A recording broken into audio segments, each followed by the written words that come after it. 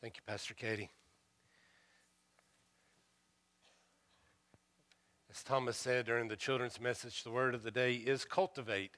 And before I say anything else about that, I do want to say what a joy it is to have a children's time where the children come up and they already know the answers. You know, kudos to the parents. I mean, that's so good, guys. So good. We are beginning this new sermon series, New Year, Same Mission. We do have a mission statement here at Pinehurst United Methodist Church, and through this new sermon series, we're going to try to really lean into what our mission statement says from a number of different perspectives. And so our mission statement is to cultivate more disciples and deeper disciples of Jesus Christ for the transformation of our community and the world. And so with the sermon series, we are going to focus on a different word for several weeks that is found in this mission statement. All right, you see the mission statement? At the end of this thing, there's going to be a quiz, and we expect you to be able to recite it. We'll call you up here one by one, like a spelling bee or something, Katie. No, not really, but we do hope that this is a transformative series where the mission statement can be something that we not only print at the top of the e-news, but we actually live into. Okay? All right. Our scripture reading today for our Cultivate Week comes from Luke's Gospel, chapter 13, verses 6 through 9. This is Jesus telling a parable about a barren fig tree. Then Jesus told this parable. A man had a fig tree planted in his vineyard, and he came looking for fruit on it and found none. So he said to the gardener, "See here, for 3 years I've come looking for fruit on this fig tree, and still I find none. Cut it down. Why should it be wasting the soil?" The gardener replied, "Sir, let it alone for 1 more year until I dig around it and put manure on it. If it bears fruit next year, well and good. But if not, you can cut it down." This is the word of God for us, the people of God. Thanks be to God. Would you pray with me, please?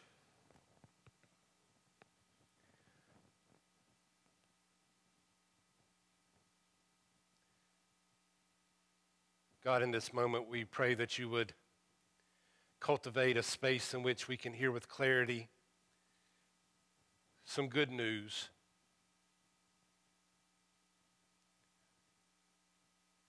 May we not only hear the good news, but may we continue to be transformed by it over and over again. Thank you for your grace, which makes it possible. We ask that your preacher be nothing more than just a vessel, an instrument of your grace. It's through Christ that we pray. Amen. Manure. I want you to say it with me. Manure. It's okay to say it. The word's in the Bible. You can say it if it's in the Bible, right? Manure. It's a funny sounding word. Manure. You know what it is, right? I had my first encounter with manure when I was just a little fella. My grandparents, Mama and Papa Largen, they lived next door, and they had a whole truckload of it brought in and dumped at the end of our driveway. I, at this point, didn't know what manure was. I just knew we were getting a whole truckload of it, so I was kind of excited. When it got there, my excitement faded as I began the process of discovering what exactly manure was. And the smell was one of my biggest teachers. So as the man shoveled the manure out behind the driveway, I covered my nose, and my grandparents, they laughed. And let me tell you now, this was that good old-fashioned 1980s manure. This isn't any of this newfangled compost green manure. This was the real deal, the high octane, the high test. This is organic. And they covered their nose and they laughed at me, and I asked the question that I really didn't need to ask at that point. I said, "What is this?" And my pawpaw in his eloquence said, "Son, this here is a load of bull manure." And so the next question that was pressing on my little mind is, what in the world are you going to do with this? They said, we're going to take it and we're going to put it on things to help the things grow. You're going to put that on things to help it grow? Why would you take something that smells like death and put it on something that you want to live? Like, it's counterintuitive. Why this? Why manure? I didn't understand, but however, I was told that's what it does. Manure helps things grow. It helps things live. It helps things thrive when the right person puts the right amount on the right things. Well, Jesus tells this story about an owner of a vineyard who plants a fig tree in the vineyard and comes back year after year after year and finds that the fig tree's not bearing any fruit. And so the owner's like, you know what? I've been patient with this tree. I've given it a little extra time, and it's still not bearing any fruit. I'm tired of this. Cut it down. But the gardener who accompanies the owner in the vineyard says, "Sir, I understand your frustration. But why don't you let me see what I can do with it? Just give me one more year. Let me dig around it a little bit. And let me put some manure on it. Let me put some manure on it, and then let's see if it bears fruit. And if it doesn't bear fruit this time next year, we'll cut it down." The gardener intercedes for the fruit tree. This is one of Jesus' parables, like many others, that doesn't really offer any resolution. You don't know what happens next. You don't know if after the process of spreading manure around it, you don't know if the fig tree bears fruit. You were just told that the gardener says, "Give me a chance to work with it and let me see what happens." Although this parable offers no resolution, it doesn't tell us what happens next. It does serve as a glimpse as to what the kingdom of God is like. This fig tree, for all intents and purposes, deserves to be cut down. But the gardener steps in on behalf of the fig tree so that the tree can be saved. In the same way, in our sinfulness, in our brokenness, in our fallenness, humanity deserves to be cut away from God. But Jesus intercedes on behalf of humanity so that humanity can be saved. That's the glimpse that this parable provides. So it is truly no wonder that after his resurrection, Mary Magdalene mistakes Jesus for the gardener. It was no mistake. But aside from this being a very important glimpse into the kingdom, it's also worth noting that Jesus tells this parable in a context. Jesus tells this parable in a context, and the context is a bunch of bad things has recently happened. And there are people all around Galilee who are hurting. They are hurting. Before Jesus tells the story about the gardener and the manure, immediately before Jesus tells the story, Jesus hears about some Galileans whose blood Pilate had mingled with their sacrifices. So the question at hand before Jesus tells the parable was whether or not these Galileans did something to deserve such a terrible fate. And Jesus responds, do you think that these Galileans deserve to have this happen to them more than any other Galilean? Were they worse sinners than others? No. Jesus says they did not deserve to have this manure happen to them. But sometimes manure happens. Repent. And Jesus goes on to talk about more current events regarding a tower that fell and killed 18 people. Jesus says, do you honestly think that those 18 who died when the tower fell, were they worse than others? No, Jesus said.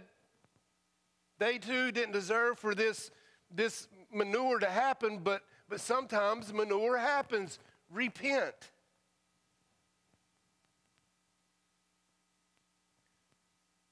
My great friend Jeremy Troxler, in preaching from this same text, once said, the great Alabama prophet Forrest Gump said it best. Sometimes manure happens. It's a natural part of life. It happens to us all. You know, each and every week, I bring mine in here with me, and you bring yours in here with you. And some weeks, the load is larger than others. Sometimes, in the midst of tragedy and heartache and pain, it is a metaphorical truckload. While other times, it's just a wheelbarrow load. But we bring it with us. And being surrounded by it is no fun. It is burdensome. We'd rather not have to deal with it because it stinks. Burying loved ones stinks. Financial problems stink. Addiction stinks. Fractured relationships stink. Fear of the future stinks. Cancer stinks.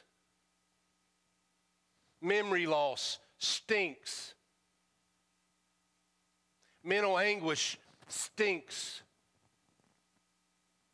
Worrying about our children and grandchildren, it stinks. Grief stinks. It's all manure. We all have our fair share.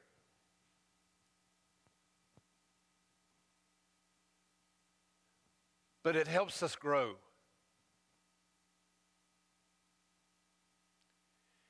It helps us grow because of who the gardener is. It is Christ who cultivates us. It is Christ who works with our mess.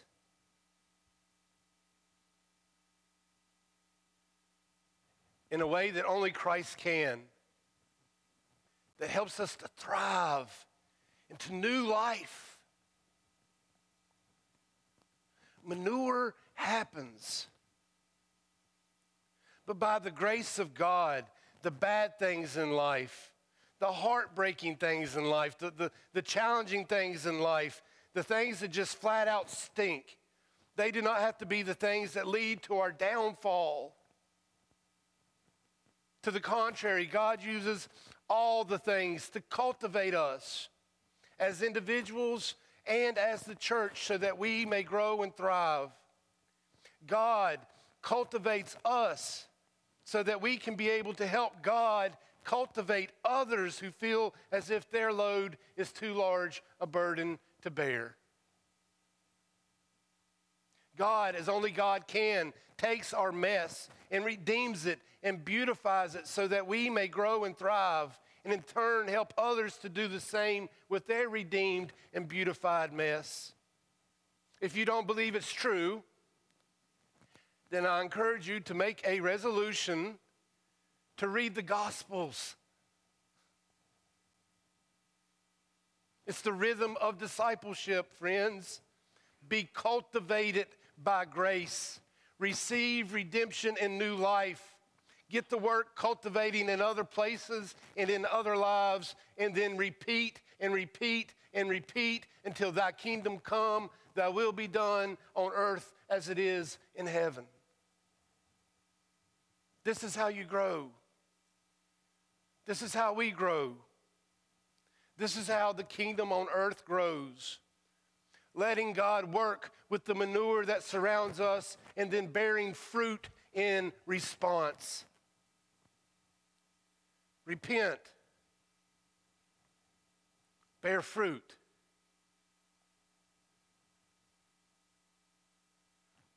I know when the calendar turns, we get a lot of excitement and hope that this year is going to be the best year yet.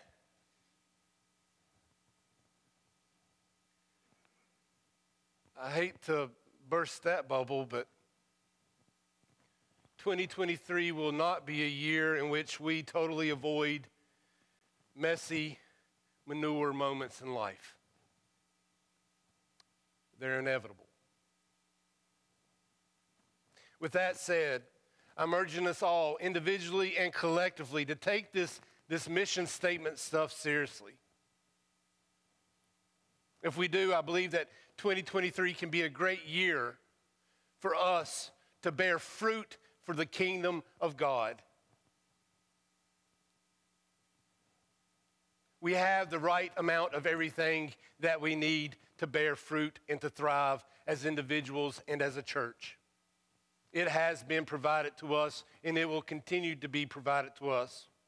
And we certainly have the right gardener doing the tending. I can't wait to see what God does next. Can't wait to see what God does next as we seek to cultivate more disciples and deeper disciples of Jesus Christ for the transformation of our community and the world. In the name of the Father, the Son, and the Holy Spirit, all God's people say, amen.